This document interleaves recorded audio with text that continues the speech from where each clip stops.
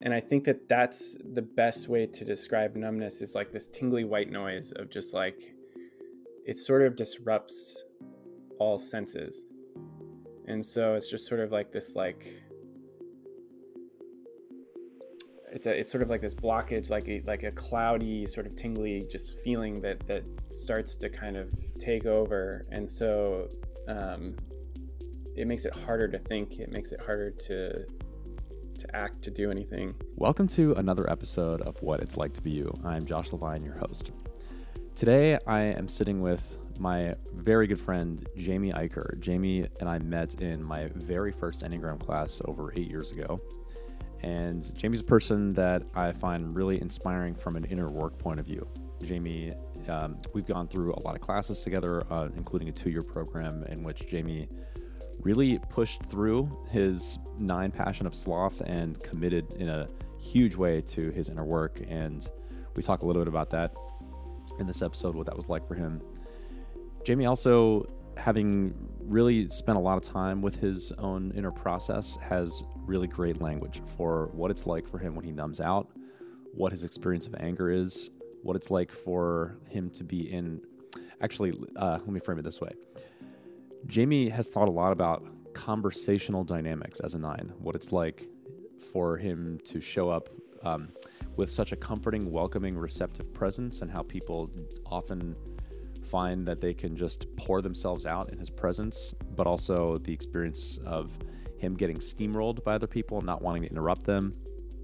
A lot of really good stuff here, and Jamie has, as I said, great language for it. Not just that, but also the process that he's gone through to start working on this stuff, what it's like for him to start expressing his anger or to confront people about conversational dynamics that aren't working for him, including some of his friendships. So really, really good stuff here from an inner work point of view for Type 9s. I think this is a really great, user-friendly introductory conversation to the Type 9 structure. Jamie's 9ness is just incredibly clear, and he's such a sweet and lovely and gentle person. And the way that he characterizes his struggle with 9 sloth and numbing out, and the way that he has worked with himself, in my view, all the above, the whole package is really beautiful and inspiring to me. So I'm really excited for you to meet and learn from my friend, Jamie. One final piece of this to add is that Jamie's full typing is self-pressed social 9 with a 1 wing 963 trifix. So without further ado, here is Jamie. Welcome everyone to another interview. This is my friend Jamie Eichar, who I met in my very first Enneagram class in Grafton, Illinois, close to St. Louis, almost over actually 7 years ago now. And Jamie is a Type 9 and also a new father as of a few months ago, and a very beautiful what's the word for this? Cinematographer, film guy, photographer. Yeah, sure. Yeah, filmmaker. Yeah, filmmaker. Video guy. Yeah, video guy. And I'm really, really excited to talk to you about what it's like to be you, and in particular, what it's like to be a 9. Cool. So I'd like to start with just, how are you feeling right now? Yes, feeling more calm, because we had a little offline chat where I got out my nerves, but slightly nervous at the same time. Mm-hmm. And interested to hear what we're going to get into, what we're going to talk about. Cool. Yeah. So my favorite question to ask up front is just, I would love for you to take me on the journey of your Enneagram origin story. Yeah. Man. Okay. So one of the things that will be hard for me is to expound and talk a long time about myself, because I don't like talking about myself. And the Enneagram origin story could be a long story or a short story. Okay. But so because of the person that we both took our course from, Sandy Wilder, Lauren, my wife, was good friends with him, and we at one point were having dinner with them, and they brought up the Enneagram, brought out the big Wisdom of the Enneagram book, um, and kind of mentioned like we might be this type or this type, and just sort of piqued our interest a little bit. Mm-hmm. And this was probably 3 or 4 years into our marriage, um, and now we're 7 years into our marriage. So 4 years ago now, um, and we just started diving into it and like looking into our types, what took the quiz, um, and when I discovered I was a 9, it was like the biggest. It was like someone was reading a chapter of who I was, and I've never been able to explain to people kind of like my sense of being in the world. Mm-hmm. Um, Very much felt like I didn't fit within society Mm-hmm. in a lot of ways. Um, but the Enneagram 9 chapter was like a blanket. It was like, oh, this is me. I was able to explain to Lauren, like, this is who I am. This is what it feels like to be me. Mm-hmm. And kind of explained actually a lot of like, a lot of confrontations that we had been having in our marriage, and a lot of just sort of like aspects of why I was the way I was, why I was maybe zoned out during certain times, why I was maybe not as present as I wanted to be in life in general. So it was very revealing. And then because of that, we had so many conversations. We started getting interested in classes. So we took the class with you, Mm-hmm. and then did the 2 year program, which dove into the Enneagram types, and um, from there kind of became, I guess, Enneagram amateurs, and use it in our day to day language. And um, now I feel like it's led me to a path of sort of like enough self awareness to where I feel like I can use it as a tool in my day to day life, and feel like I'm actually uh, yeah, utilizing it in a good way. And I feel like I've advanced to some degree in my life with that knowledge, and been able to, I guess I would say, challenge myself to become a little bit more self-aware and more present as a result of knowing the Enneagram. Yeah. Beautiful. So when you read the chapter, I loved your phrase that it felt like a blanket, Yeah, yeah. which is Yeah. a very nice sort of comforting Yeah, way to yeah, it's true. experience it. Yeah.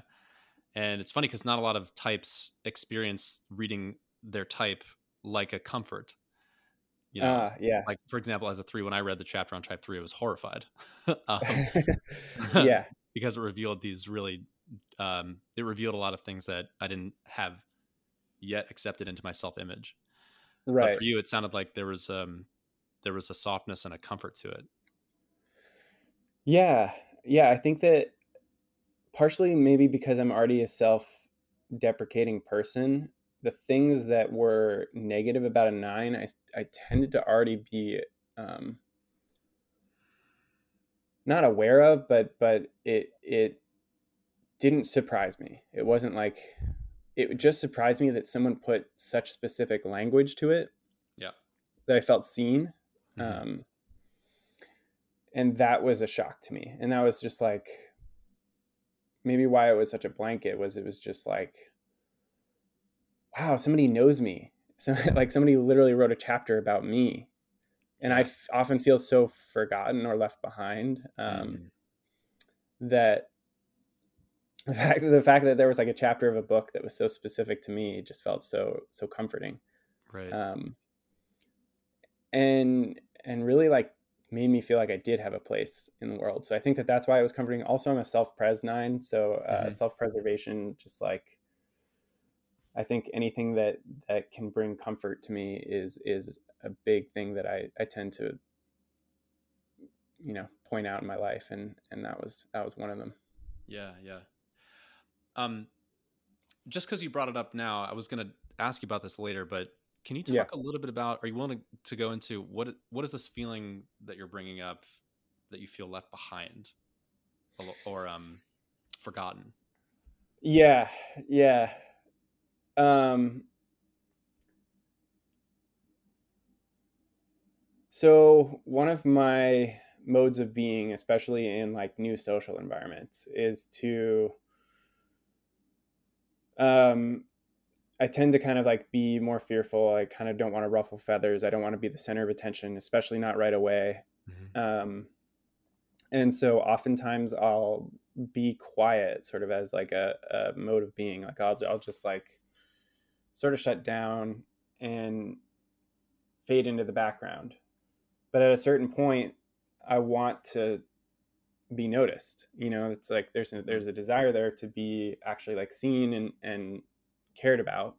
Mm-hmm. Um, I think that's innate in humans in general, but if you're afraid to stand out, you're not going to get noticed and tend to the sort of the message that you're nobody special tends to get reinforced because if you're not willing to put yourself out there a little bit, then oftentimes you do fade in the background and the social people will kind of all notice each other and uh, it's easy to sort of just fade into the background and I think that when you've had that message reinforced over and over and over, even if you're not fading into the background, you start to assume you are. And you Mm-hmm. start to kind of have this self fulfilling prophecy of like, oh, nobody's noticing me, or, this person hasn't asked me a question this whole time I've been here. It's kind of a recurring theme if we like go out with friends. It's like, oh, yeah, I ask a lot of questions, but people don't ask me a lot of questions. Why is Mm. that? And so, like, yeah, I don't I still there's like times where I'm like baffled by why I don't get asked questions. Is it like that I'm not good at talking? Is it that people are just more interested in talking about themselves, or what is it? And it like just even now it feels odd to be talking this much. Like this is way more talking than I typically do on an average day. Yeah. This is a lot of talking. It probably Yeah. feels very short for a lot of people, but feels like a lot for me. Well, let's see. There's so many ways to go with this. Yeah, yeah. I just want to say, I just want to reassure you. First of all, it's really lovely to hear you speak, and Thanks. and how interesting for you to be on the receiving end of an interview, Yeah, having just yeah, brought that topic up. yeah, Yeah. So right this moment, actually, you're having an experience of, in a sense, the reverse of that pattern, for um, sure. And which it is feels good. It's like kind of fun. It's like nice to be there's some sense of like somebody cared enough to like think to ask me to be asked questions. Like that's cool. yeah, And yeah. that's also nerve wracking and like not normal. Right. So there's both, right? It's Yeah, there's the glow of being attended to, but yeah, there's also yeah. the sort of discomfort of is terror too strong a word, of being in the spotlight? Yeah, no, it's not. There are times where it is absolutely terrifying, and times where it's manageable. Right, right. And I think this is definitely more manageable. And I'm not sure that that's true for every nine. You know, it's definitely my unique flavor of. Hmm. I think there's for me in general, being the center of attention, especially in terms of speaking, has been a point of um, fear and pretty hard for me throughout my Hmm. life. So Right. that's definitely my unique flavor of fear that comes up. Okay. Yeah, I Yeah, do think that's an important point to reinforce too, because I know a lot of nines that are actually very, they're public speakers and stuff like right, that. So it's not right, we're not talking about a universal fear of spotlightness with the nine, but there is a sense of, right. with the nine, this um, almost willingness to fade into the background, Hmm. that then ultimately creates a self-fulfilling prophecy that then gives rise to these questions that you brought up, like, why isn't anybody paying attention to me? Why is nobody asking me questions? Yeah, yeah, yeah, Yeah. yeah. But Be nice if people did. yeah, yeah. And then even that phrase that it'd be nice if people did, if you follow that all the way down. So one thing we talk about nines, and I'm being a little pedagogical in this moment, but one thing we talk about with nines is their relationship with anger, Mm-hmm. and how with nines, typically there's a suppression of anger or a discomfort Yeah. with anger. Yeah. Is there, do you experience anger behind that statement? It'd be nice if people, Yeah. Yeah, yeah. for sure. In the past, I probably wouldn't have admitted that or wanted Hmm. to acknowledge that, but I think that I've started to develop a little bit of a better relationship with anger. Yeah. Um, and in some ways, it's been nice to acknowledge that, because then I realize it is a frustration of mine. So what can I do about it? And then I actually start trying to speak up more, or trying to, if it's a person that I'm close enough with, let them know what the dynamic is, what it looks like, and say, hey, like, I've asked you tons of questions, but our dynamic isn't really a back and forth. Can you ask me questions sometimes? Not maybe so Yeah. plainly and direct like that, but definitely there's anger there, and um, anger in general has been a thing where it, I've acknowledging that I am like have anger and have been um, I don't know how to like phrase this or put this, but like I've been very angry at times in my life, Mhm. and it's rare for people to see that unless you're very close to me. Right. Um, yeah, I don't know where to go with that, but that's been, yeah, been true for me for Can you sure. talk a little bit about what that journey's been like for you to express anger, or even to bring yourself to a conversation where you say, hey, this dynamic is not reciprocal? Yeah. Um, Like, what I makes it guess. hard, maybe, is the question.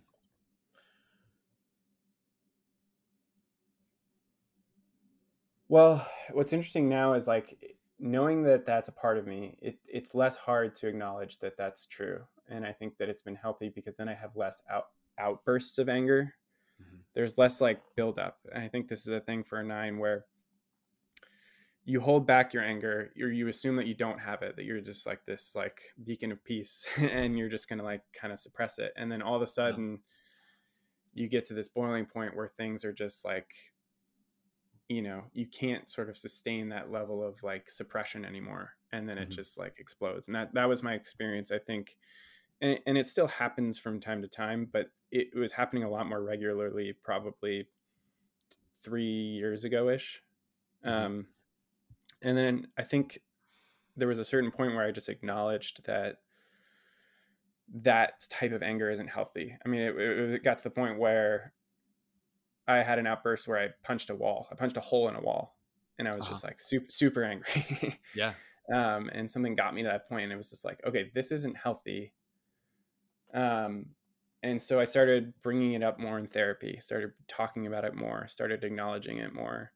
And so now it's easier in little moments to be like, oh, I feel that sense of anger. I feel that sense of frustration. Hmm. Let me talk about it with Lauren. Let me talk about it with my friend, because that's going to be so much more tenable than that outburst where I punched a wall. I And so see. I might as well deal with it in that little moment, because I don't want to experience that big moment again. Hmm. And then um, when you bring yourself to that little moment, is there, that seems like it sounds small, but actually is a sense of radical yeah, shift. Right. yeah, yeah, yeah. Yeah. I guess it's practice. Like it's a practice behavior, and the more Yeah. I've practiced it, the more I've realized that people appreciate it. um, Okay. it was very scary at first, I think, to bring these things up, Yeah. but I think that because I'm so tactful in the way that, because I'm so afraid of like hurting someone's feelings, or like Uh-huh. uh, coming across as like an angry person, I think I'm very tactful in how I bring something up. And in Yeah. fact, like I think I'm actually pretty um, gentle with how I approach my anger if Yeah. I'm bringing it up in a more specific instance. And so um, it actually comes out, and people appreciate what I've said. And Hmm. um, Hmm. So I yeah, it's kind of become somewhat of a strength, which I like. Yeah. And this is getting to one of the things that we talk about in the high side of nine is this ability to the willingness to go against the grain or to ruffle some feathers or to introduce conflicts in the Yeah. service of a greater harmony. Yep. So, the awake nine realizes that conflict is subsumed within, is not opposed to harmony. Harmony is Right. inclusive of Right. these kinds of, and conflict maybe is even too strong of a word for what you're bringing up, but there's a way Yeah. that, yeah, Yeah. um, yeah, but Discomfort. yeah, Discomfort is a big word for me in that regard. It's like it's okay to have these moments of discomfort because ultimately it's going to lead to a greater sense of uh, cohesion or togetherness once you actually understand where you're at, and that person can hear you and you can hear them, and that's a better place to be at rather than the like, oh, like it's no big deal, and then there's like tension, this underlying yeah, tension, you know. right. Yes, the no big deal thing. That's like Yeah. sort of a classic nine phrase, like it's no big deal. Mm-hmm. Yeah. Um, okay, I want to maybe come back to that in a little bit, but I want to bring up something that we talked about right before we started recording here. Yeah. I asked you how you wanted to be introduced. Yeah. And I just realized that I didn't do it actually the way that you asked. So the way that you That's had great. asked me to introduce you was um Jamie's a nice guy. Uh Jamie is someone who wants to be a person that people can talk to, a comforting Yes. presence. And and something else you said that was so beautiful to me was um you said I would want for my legacy to be um someone that you can trust. Yeah. Someone you trusted. Yeah. Can you For sure. can you say why that was important to you? What's essential about that? um well, I think it's the reason that I'm now pursuing getting a degree to become a licensed therapist. Hmm. And I think that there's this like,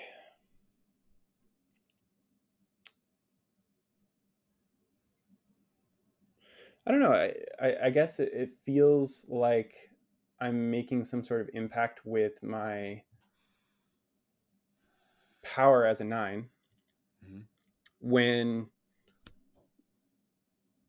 people feel like they can talk to me. Like it feels like um, I have, I know that people have told me enough, and I feel this innately that I am somewhat of a comforting presence. Like I'm a relaxing person, and I feel like the more that I am able to provide a space where people feel like they can reveal aspects of themselves, then it feels like I'm doing something impactful. And there aren't a lot of areas in life where I feel like I can actually make an impact, but I know that that's sort of like very direct and something that feels like a strength or a superpower as a nine or as myself, you know. Yeah. And this is a bit of a leading question too, but I love your phrase, your power is a nine. Mm-hmm. And it's interesting because power is a word that we typically in the Enneagram world associate with eights, but I think that it's rightly Mm-hmm. associated here with nines too. There is a power to this quality of um in classic Enneagram language, helping people land, Yeah. Yeah. and then emanating this very comforting, inclusive Yeah. presence that allows people to just feel comfortable. They can just be themselves around you. There's like almost a magic to it. Right. Right. Yeah. Yeah. Yeah. And I think there's like a natural ability there. And I think I'm realizing more and more that like I may be an easy spot to land. Like it's easy to kind of come to me about something, but now I'm Hmm. appreciating that there are tools now, like as like learning to be a therapist or learning some theory around therapy, for example. It's like, oh, now I can actually have tools to help people go deeper than just like that initial contact. It's like, oh, I'm a safe place, and now I can actually like take it further and make it a mastery rather than like I'm just a nice person to talk to. Oh, that is really cool. That's very, very cool. Oh man, Yeah. there's a lot there. Um, so one thing I'm pulling out of that is that this capacity to make other people feel comfortable for you has been a natural. It's like it's almost a passive gift. Yeah. You know? Yeah. It's it's a thing that you haven't really given, or maybe until the Enneagram or therapy school, like a lot of Right. very conscious thought to. It's not a skill Yeah. necessarily, right? For you, it's Right. like this is just your way of being. Yeah. Yeah, but Yeah. then therapy school is helping you. Yeah, go ahead. Well, I was just gonna say, yeah, I've had like, I think this has been a common experience I've heard from other nines too, where it's like you have sometimes you just like meet a person and they like I went and bought a roof rack from a guy at like off Craigslist, for example, Hmm. and he started like opening up to me about his divorce, like in the like first like 2 minutes of like handing me the roof rack, and we just sort of like had this Wow. like Okay. conversation, and like Hmm. I probably said maybe like two things in that conversation, and like Hmm. you know he sort of just like open, and I feel like that happens over and over, sort of in certain circumstances of just like Hmm. there must be a thing about me where people feel like they can just open up, you know? Yeah, but on the flip side, like sometimes the challenge of being a nine is being Yeah. steamrolled by people who overshare and don't know Yes. and can't sense that you don't want to talk. Yes. Can you Yeah. talk a little more about that? Yeah. Um, yeah, it's something that I've started to stand up against. Nice. Uh, but I still struggle with it. It's like it's probably one of my main areas of like of frustration with um, humans is just like being steamrolled, and so I think that because that provides some sense of anger, I'm starting to maybe do something about it. But I guess an example I could give is I have a friend who's an eight, Hmm.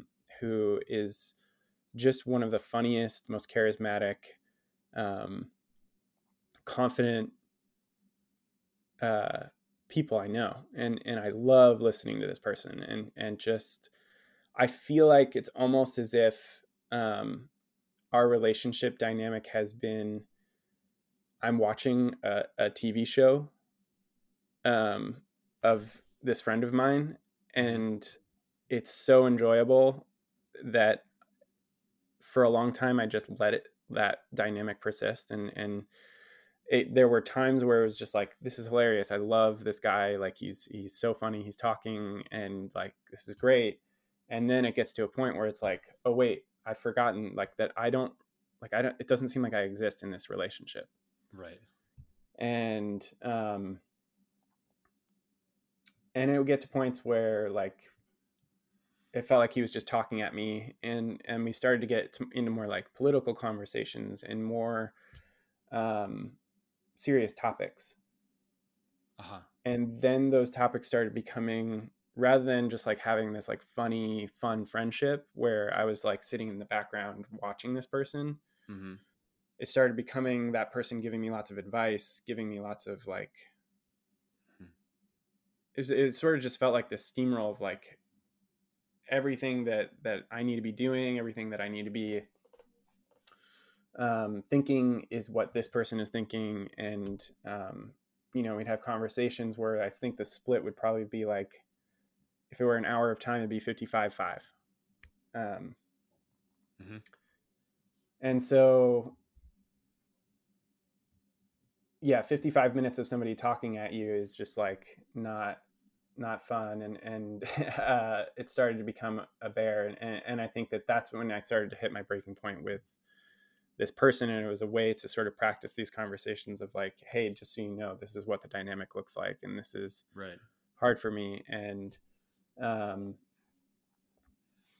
and then yeah, I think because that person appreciates directness, I started to realize that was actually something I should have done a long time ago. Yeah. So take that's a really good example to dig into for a second, the 55 Yeah. 5. So one thing that I understand about nines that I hear from some nines is that it's not just that it's difficult to sort of interrupt the flow of someone else's speech. Yeah. It's also that if I were to do that, I wouldn't even know what I would say. Oh yeah. Oh yeah. Wow. Yeah. So it's Yeah. almost like looking inside, and then the content of my personhood and my opinions, my preferences, what I might share is just there's a blankness. Is that something you relate to? Yes, and especially so when you have to interrupt someone. Mm-hmm. Um, Right. Yeah. because the act of interrupting someone is uncomfortable in and of itself. So it's Mm-hmm. like for me, when I'm uncomfortable, I start to shut down. Mm-hmm. So if this person is talking for, on a 10-minute thing, Mm-hmm. and I have a thought within that, and they're speaking very quickly, that thought comes up and I have this anxiety about it. I'm like, oh, I want to share something. Mm-hmm. So then I have the anxiety and I want to interrupt, but then it's like, no, the act of interrupting would then cause me some internal conflict. And by that point, whatever I need to share won't come out eloquently because I'll be all frazzled by the act of interrupting somebody. So that's Okay. just like, so yeah, overwhelming. Uh-huh. And so then you just let it pass. And that There's, whole dynamic happens silently internal. oh yeah, yeah, But, yeah. At least for me, yeah, for sure. right. Yeah. It's fascinating to me, and it also, well, maybe the question is, what helps you feel comfortable?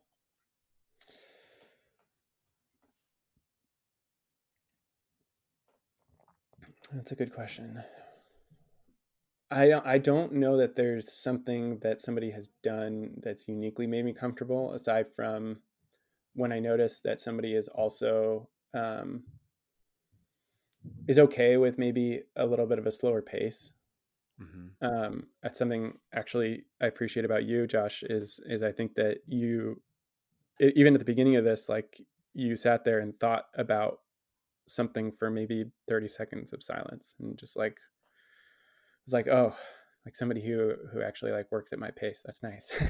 Uh-huh. um, and so that is nice because then if I have a moment of like silence or thinking, I know that that person is also used to that experience, and that's really nice. But that's really hard to come by. Really, really unique. So Yeah, um, and yeah, go ahead. no, that's it. That's it. Yeah, I'll just put an exclamation point by that, because generally speaking, the pace of conversation is set by the faster person. Yep. And what a lot of nines experience is there are some, maybe faster nines, quote unquote, but there's a delay in response. It's like the nine first has to sense. This is also, remember, nines are a body type. Yep. Um, so it's like, and being out of touch with the body. It's like, this is so fascinating to me. How do you know what you think? How do you know what you're like? If someone asks you, what do you want for dinner? How do you know what your preference is? It comes from Mm-hmm. the body.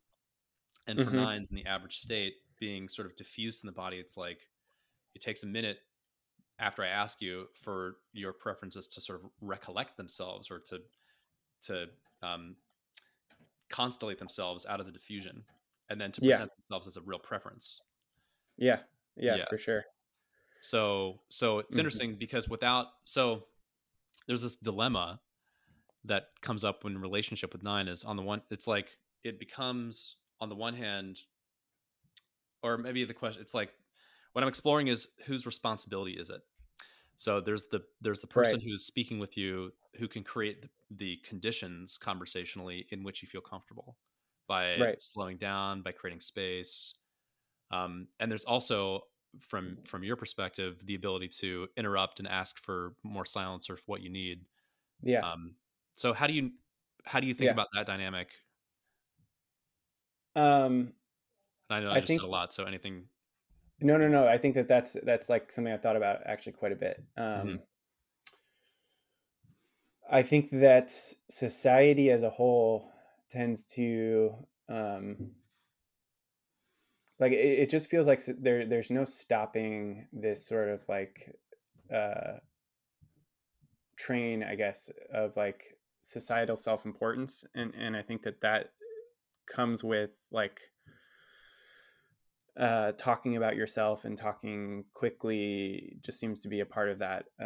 And so I feel like there's just I've it almost feels impossible to meet a person and have them say take the responsibility on themselves and say, you know what, I notice you're not getting a lot of talk time, so let me pause for a minute and give you some, like I don't think that I've ever experienced that. Mm-hmm. So I feel like the responsibility is on me. Like there's that anger about the conversation, Mm-hmm. and it's sort of a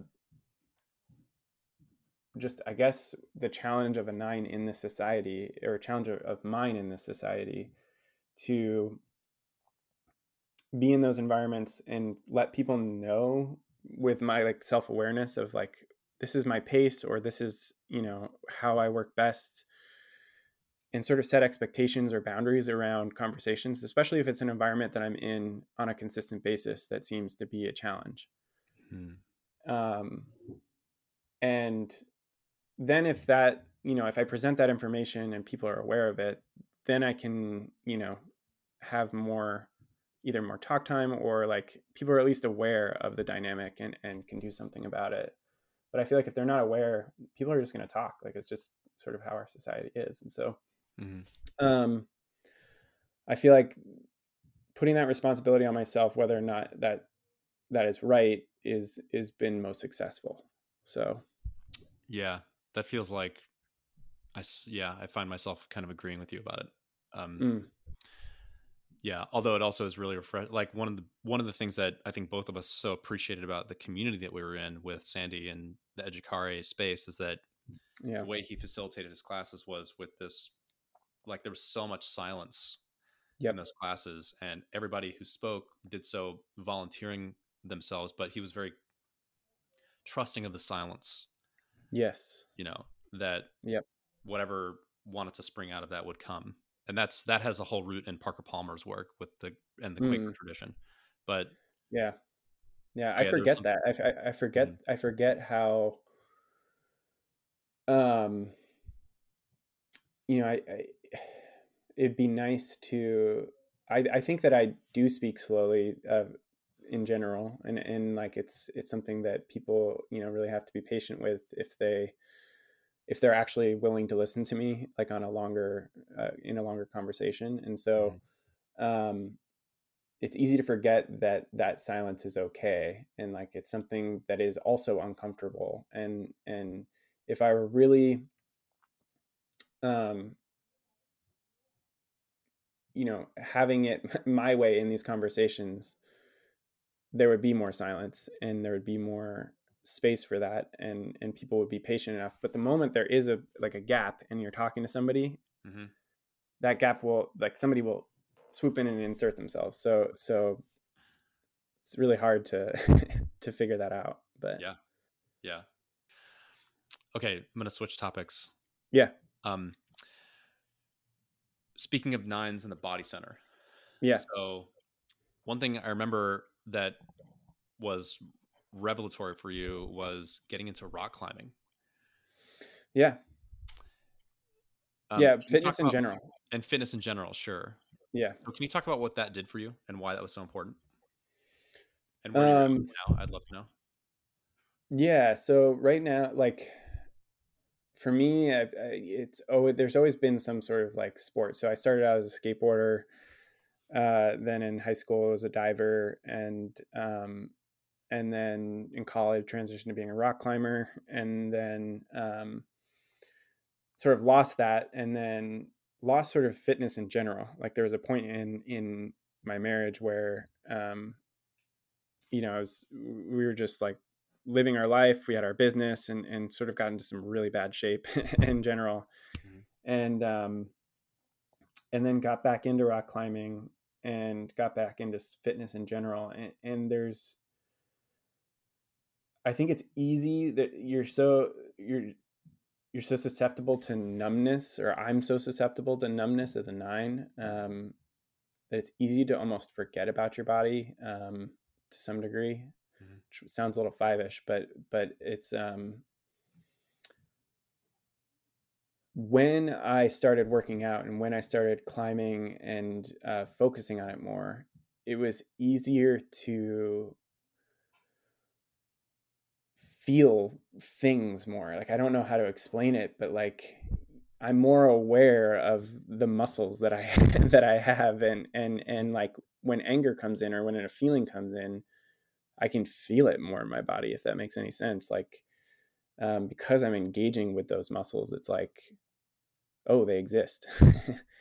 Yeah. um, Yeah. and so right now for me, it's surfing. Like I've kind of lost climbing, and now I'm into surfing, and that's been Okay. the new thing, and I freaking love it. It's Oh, so fun. nice. That's Yeah. great.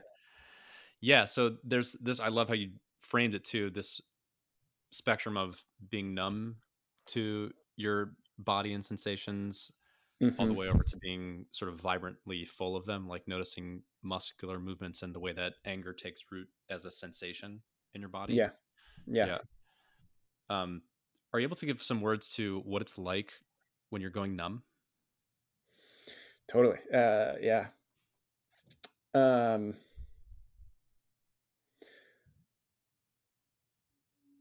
yeah.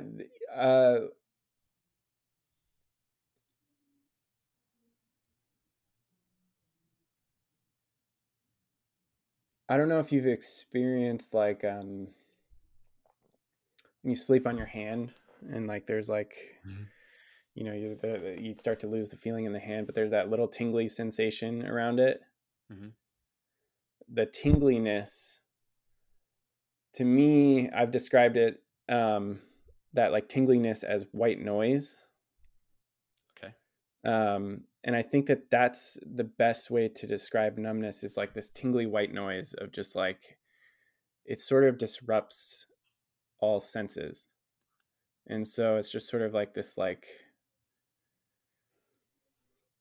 it's sort of like this blockage, like a cloudy sort of tingly just feeling that starts to kind of take over. And so um, it makes it harder to think. It makes it harder to act, to do anything. Um, that's more specific to like fear shutdown for me, at least. Mhm. There's also numbness in just sort of like, uh, for me, a big thing is like watching. I'm sure this is a thing for a lot of nines, is like watching or being on the internet in some capacity, like watching YouTube videos or going on Instagram and scrolling for a long time. Mhm. That sort of numbness almost is closer to just feeling like you don't exist, like forgetting you're there entirely. Yeah. And that one is like you're absorbed in whatever content you're in, and it's nice because you avoid a lot of feelings and avoid a lot of it's definitely a way to avoid hard problems in your life, is to escape into those spaces, and so that one's like, yeah, just completely sort of like gone. I become the iPad or the the TV screen or something like that, Wow. you know. That's a really powerful phrase. Yeah. And can you talk, are you willing to share a little more about like what it's like when you go down a YouTube rabbit hole, or just give Yeah, I can. like, if I were watching you, what would I be seeing? I haven't thought about it that way. um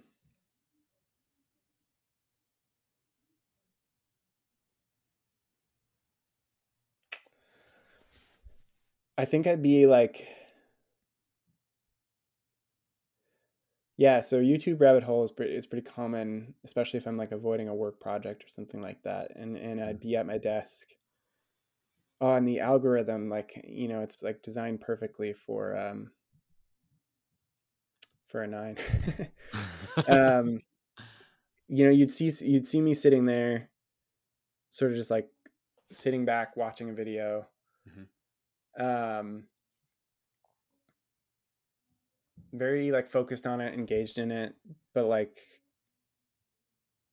messy desk, messy sort of. It feels like that somehow like is like, I'm avoiding lots of, like, if I have a messy desk, then I'm avoiding that. If I have a messy house, I'm avoiding that. But that would be the first thing I'd go do if I were to start being productive, to start feeling productive, is start cleaning rather than doing the task that I need to do. Okay.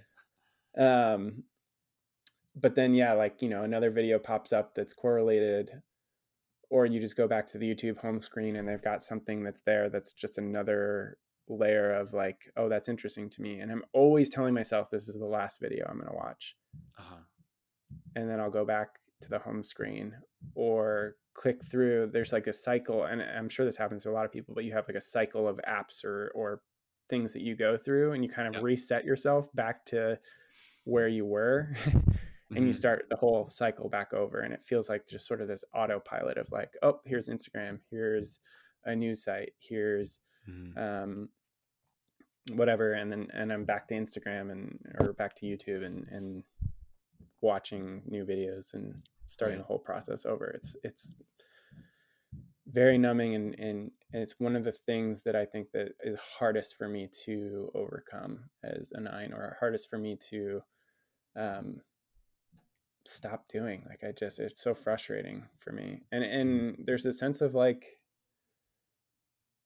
uh, I guess depression is the right word for it. Like it's depressing to see myself in that, and I think that then probably perpetuates more of it, more of that Right. behavior. And yeah, always always having to figure that one out. It's something I talk about in therapy for sure. Mm-hmm. Yeah, I'm um hearing, or go ahead. yeah, no, I want to hear what you hear.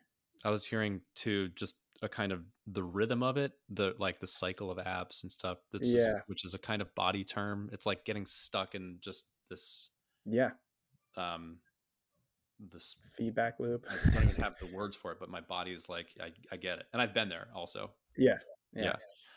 So I think maybe we've all been there. So Hmm. yeah. Hmm. Yeah, I think that's like a lot of nines I know, fall into that trap very easily. But I Hmm. feel like that is also very human now with how accessible entertainment is and Hmm. consumption is. It just feels like it's a problem with society in general. But Yeah. So what's your relationship with, for lack of a better phrase, doing the task you're supposed to do?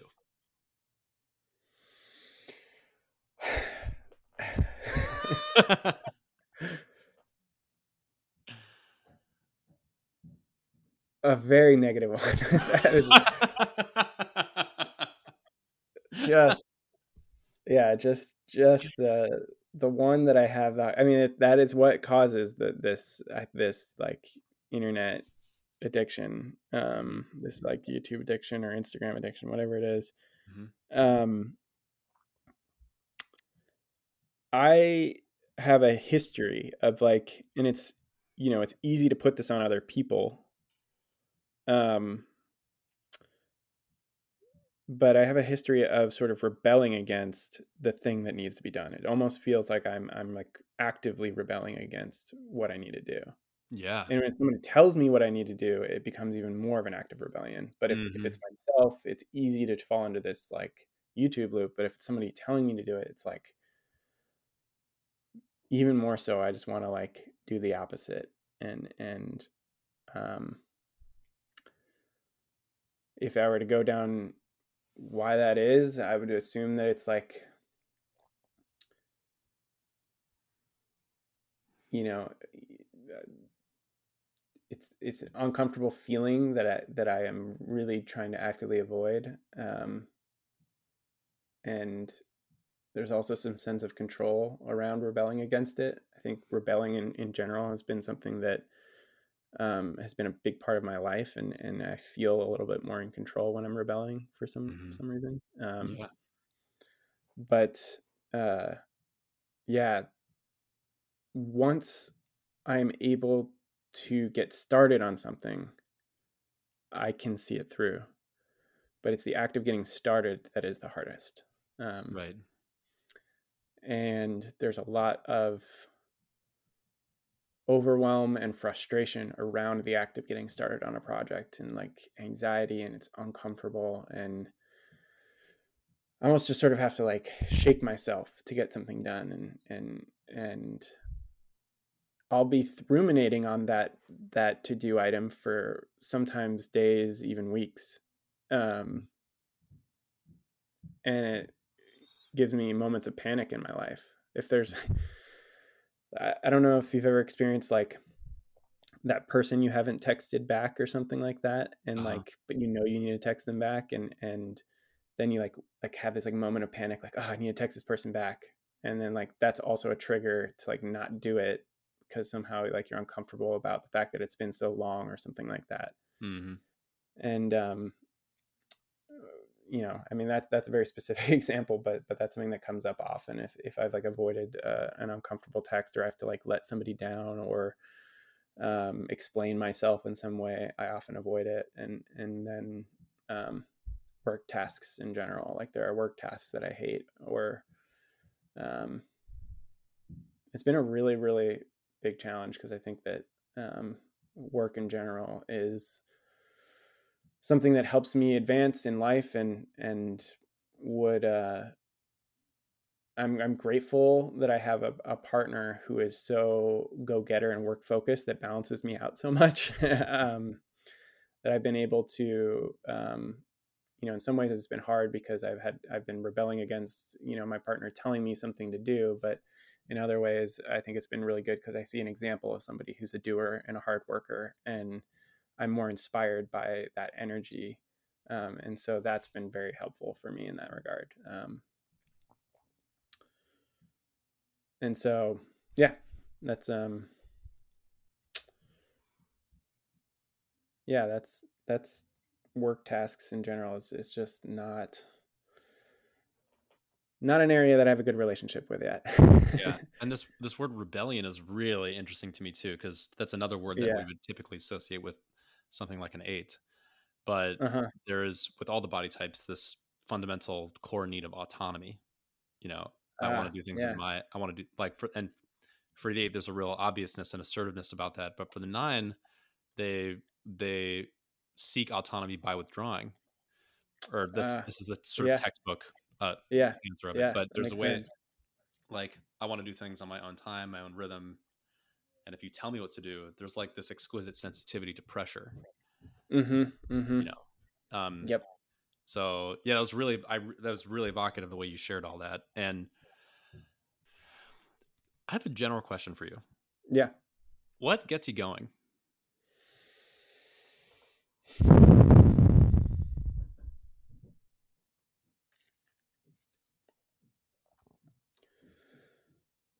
Well, I mean, like I mentioned surfing earlier, and I Right. like felt my like excited, happy energy. Yeah. I really do get motivated by like problem solving. I think that's why climbing, that's why surfing, that's why uh, what's the phrase, like something like I'm good at a lot of things, but I'm the master of none. I feel like I get excited by like I I'll learn the guitar up to a certain level, and then I'll kind of stop. I'll learn surfing up to a certain level. I'll learn climbing up to a certain level, and then I'll stop. So it's like I get excited by like the idea and challenge of something, and I kind of get really like into it, like kind of hardcore, and then all of a sudden I'll hit a plateau, I guess, Hmm. with anything, and then won't take it further. Um, and I don't know what that's about, but that seems to be kind of a pattern in my life, and kind of the thing that I've taken the furthest in my life is photography because of Hmm. making it a career. Yeah. Um, and I do think, excuse me, I do think creativity is a part of all of that. Like I think that there's I get really inspired by like beautiful settings, and I think the reason video attracts me so much is like there's something about watching something that's like very peaceful and beautiful, that like when I make a wedding video, for example, I feel like I'm making a wedding video that I would connect with emotionally. Hmm. And so I Hmm. love that, and like I love getting to that end result and feeling like, oh, like this is like emotional, it's relaxing, it's beautiful. Hmm. I think the same thing with surfing. It's like relaxing. It's beautiful. It's that setting. I kind of think visually and creatively when I'm in sort of like those settings, and um, so yeah, I don't know. That feels like a little bit of a smorgasbord of like uh, what gets me going. But I think it's like creativity and then connecting like athletically to something. So Hmm. something in those areas. Yeah. And I'm also hearing your self-pres lens too a little bit. And I've seen it in Yeah. action actually. So first of all, I've seen what you create, and you create really beautiful stuff. It's really really Thank cool you. what you create. Yeah. You're very very talented at what you do. I appreciate it. Um Thanks. and one of the things that well actually one of the things that because when I stayed with you guys in California, Hmm. one thing that thought it was fun to geek out with you about was all of your gear and Yeah. how like you have your spot for everything, you know, and how Yeah. much like Yeah. you like to research backpacks and things like that. Yeah. This is very self-pressy, but like there's a way it's Yeah. almost like it's like each lens has its own little cozy spot, you know. Yeah. Yeah. Yeah. That's I will admit that is probably because you were there visiting, and if you if you weren't there, things would be a lot more of a mess. Okay. Um but I do then get stressed out about the mess, and want things to be back in their order for sure. And it's Mhm. much more comforting to have everything in their place. Right. Yeah. And also maybe we're hearing a little bit of one wing there too. Yeah. Oh Yeah. yeah. Yeah. I Yeah. think I have a pretty strong one wing. Cool. I'd like to end with one other exploration, and it's Yeah. around the word empathy gets thrown around a lot with nines. And Mm. I'm curious how you experience being empathic. Do you feel like an empath? Yeah. Um. Yeah. I had a yes. I feel like an empath, very much so. And for a while, it felt out of my control to some degree. In that, like, if someone was emotional in a certain setting, especially in like our sort of the course we took, Yeah. if I saw somebody getting emotional, I wouldn't be able to stop the tears. It would just be like, holy crap, like I'm seeing this like powerful emotion, and I just like feel so empathetic. And Hmm. um I've started to, I think probably because of like the group therapy environment, started to realize that sometimes that can um it's not necessarily always. I've started, I guess, maybe to be able to control it more to some degree, if that makes any sense. Hmm. In that, like, I still feel empathetic, but I'm also um, more trying to be present with the person and listen rather than get caught up in the emotion, if that makes Hmm. sense. I Hmm. feel it felt very easy to get caught up in people's emotions, and it felt good because I didn't feel emotions as much. Hmm. And so it felt like I was like sort of like absorbing some emotion and getting to feel things for the first time. Hmm. And now that I've had enough of that experience, it feels like there are still things that catch me off guard, and I do that, but it's more about like hearing a person's experience and really getting to the bottom of people's experience, in which I'm using my empathy a little bit more, to like, yeah, explore, and understand people better. That's amazing. And one way, just I'm going to put it in my own words just so I understand it. Yeah. You tell me if I'm right. It's almost like when you say that your empathy was almost out of your control, it was like Yeah. I'm almost imagining it's like your well, we use the word merge a lot sometimes with Yeah. nines. Like Yeah. it's Yeah. almost like Yeah. you Yeah. merge with this other person's experience. Yep. Like where I end and where they begin isn't really clear. You know, Yep. there's a kind of there's a fluidity of boundary here, and so Right. with their emotional experience affects me in a deep Mm-hmm. way. You know, in a Yep. way that I can't really control because the boundary's not up. It's very porous. Yes. Yes. Yeah. Yeah. Yeah. And so part of we talk about with nines, the growth path for nines is, and you just said it very beautifully in your own language, is like, what is it like to shore up those boundaries and realize I'm here, they're over there, Yes. Yeah. right? And then being able to use empathy as a, this is too blunt a word, but as a tool, as opposed Yeah. to a kind of almost being taken for a ride by it, Yeah. you Yeah. know? Yeah. Yeah. Yeah. Yeah. It's not very like in pursuing therapy, it wouldn't be very useful if I just got caught up in people's emotions all the Right. time. And so it's, yeah, it's been nice to not have that be an overwhelming experience when, especially in, in circumstances where somebody's getting emotional about a very heavy topic, Mm-hmm. to be able to have presence and know how to handle it is nice, but it's still a challenge. And I find myself getting still caught up in it. And I think that another experience where I think nines, probably the reason nines watch a lot of content, like I was very into movies for the longest, like obsessed with watching movies for a very long time, because it was that same sort of thing where I would just get absorbed into the emotion of the film or something like that, and Mm-hmm. get lost in it, and that was nice. Right. And there's a niceness. Yeah. That's the, yeah, that word nice. It's come up a lot, right, Yeah. in this conversation. And what's interesting to me too is it's come up a lot in the context of like these ways that you are in a sense numbing out. Well, that's probably Hmm. a strong word, but it's like it's nice to get lost in a movie. It's nice to get lost in Yeah. someone else's experience. It's nice to be, there's a niceness even to a YouTube rabbit hole, right? There's like Yep.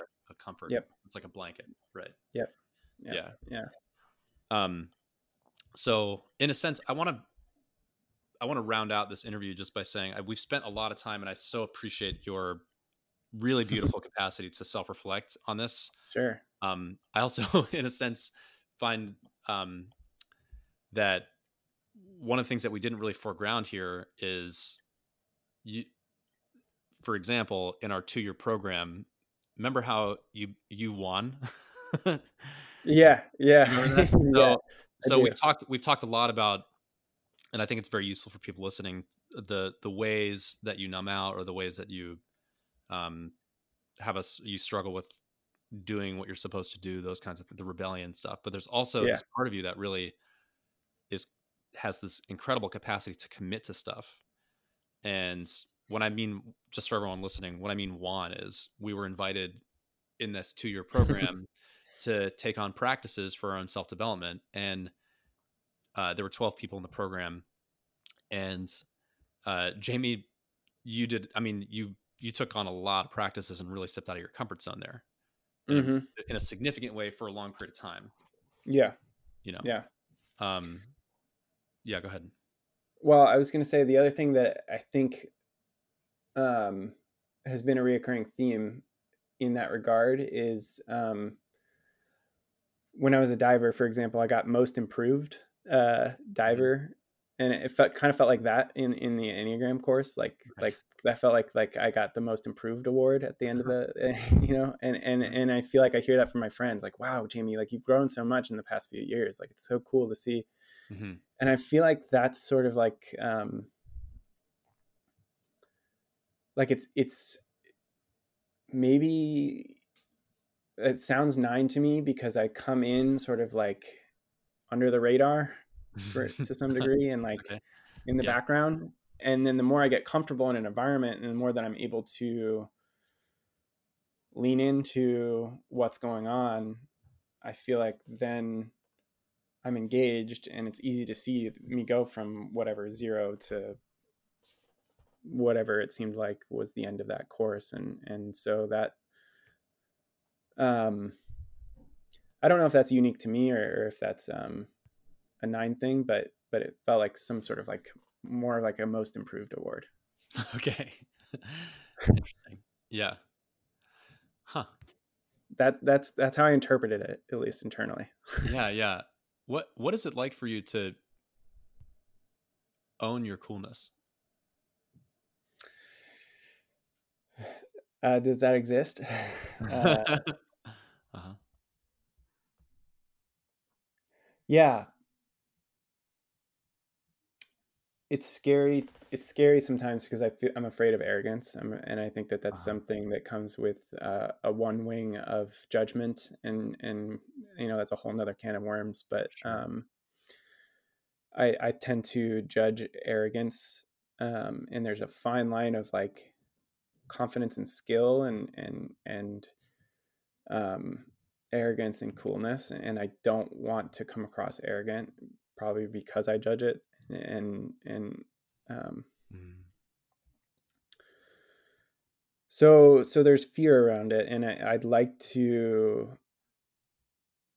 Um,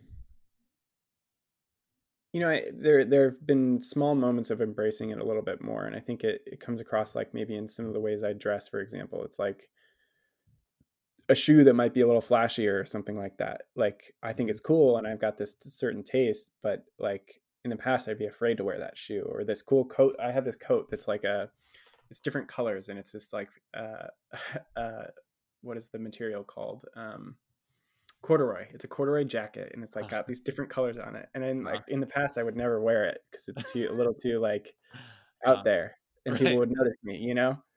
Yeah. But the more I develop a relationship with being okay with being cool, I guess, the more I'm like willing to wear that jacket out in public. And it's such a funny, such a funny thing to like talk about, but it's true. It's just like, Mhm. um, kind of baby steps into like, oh, it's okay to like be noticed a little bit. Mhm. Um, that's like a whole nother topic, but like, yeah, for a long time, I wanted to wear, and I still do wear whatever is like least noticeable, like or like what is simple and like Mhm. acceptable and in high school, man, like that was like a major thing for me. It was like blend in and Mhm. now it's a little bit more comfort with standing out and expressing myself, so Cool. yeah. I have a sense as a my three-ishness is like wanting to cheerlead you in that. I just feel Yeah, cool. like yeah. Um I think maybe we'll come to a close here in a second. I'm thank you for doing this interview. And Yeah, I yeah, think thanks for I having me. think you're welcome. I think so highly of you, and I think your presence really does have that effect on me, particularly as a three, as an assertive type, as someone who sort of has a going kind of energy. When I'm with you, Mm, you definitely have that nine quality of inviting me into that calming landing place. In sweet. fact, even on this call, I'm experiencing it, and Amazing. um, yeah. So and I love that you're going to grad school to become a therapist. I just think that's so great. Well, it's not for sure yet. I have yet to get in. Fingers crossed that I get accepted. If I don't, then Uh, there are other programs, but this is the one okay, I want to do for sure. cool. So we'll see. So last question is Yeah. what's this like for you now on the tail end of the interview, having been basically in the spotlight Hmm. being asked questions? It's nice because I feel like I've been able to articulate myself in ways that I feel satisfied with, Hmm. if that makes sense. Yep. I think that when you have the experience of going through something and you come out the other side and you constantly are sort of like analyzing, oh, should I have said this better, said this differently? Hmm. I feel like there's a certain point in the interview where I felt like I got into a rhythm of being able to articulate my thoughts. And so Hmm. that was nice to experience that and have the space. And I think you provided an environment that was safe and comfortable for me to do that. So I feel successful and that feels really nice. So I thank you for that. Thank you for for dealing with my like little anxiety attack there at the beginning of the call. uh, and just like yeah, being so graceful with your tact and having me on. You're welcome. Yeah, All right, brother. Thank you. yeah, yeah. Thank you. Hmm. Really appreciate it. Yeah. I feel seen and appreciate having the 9 perspective heard. It's a really important one. Yeah, it's true. All right.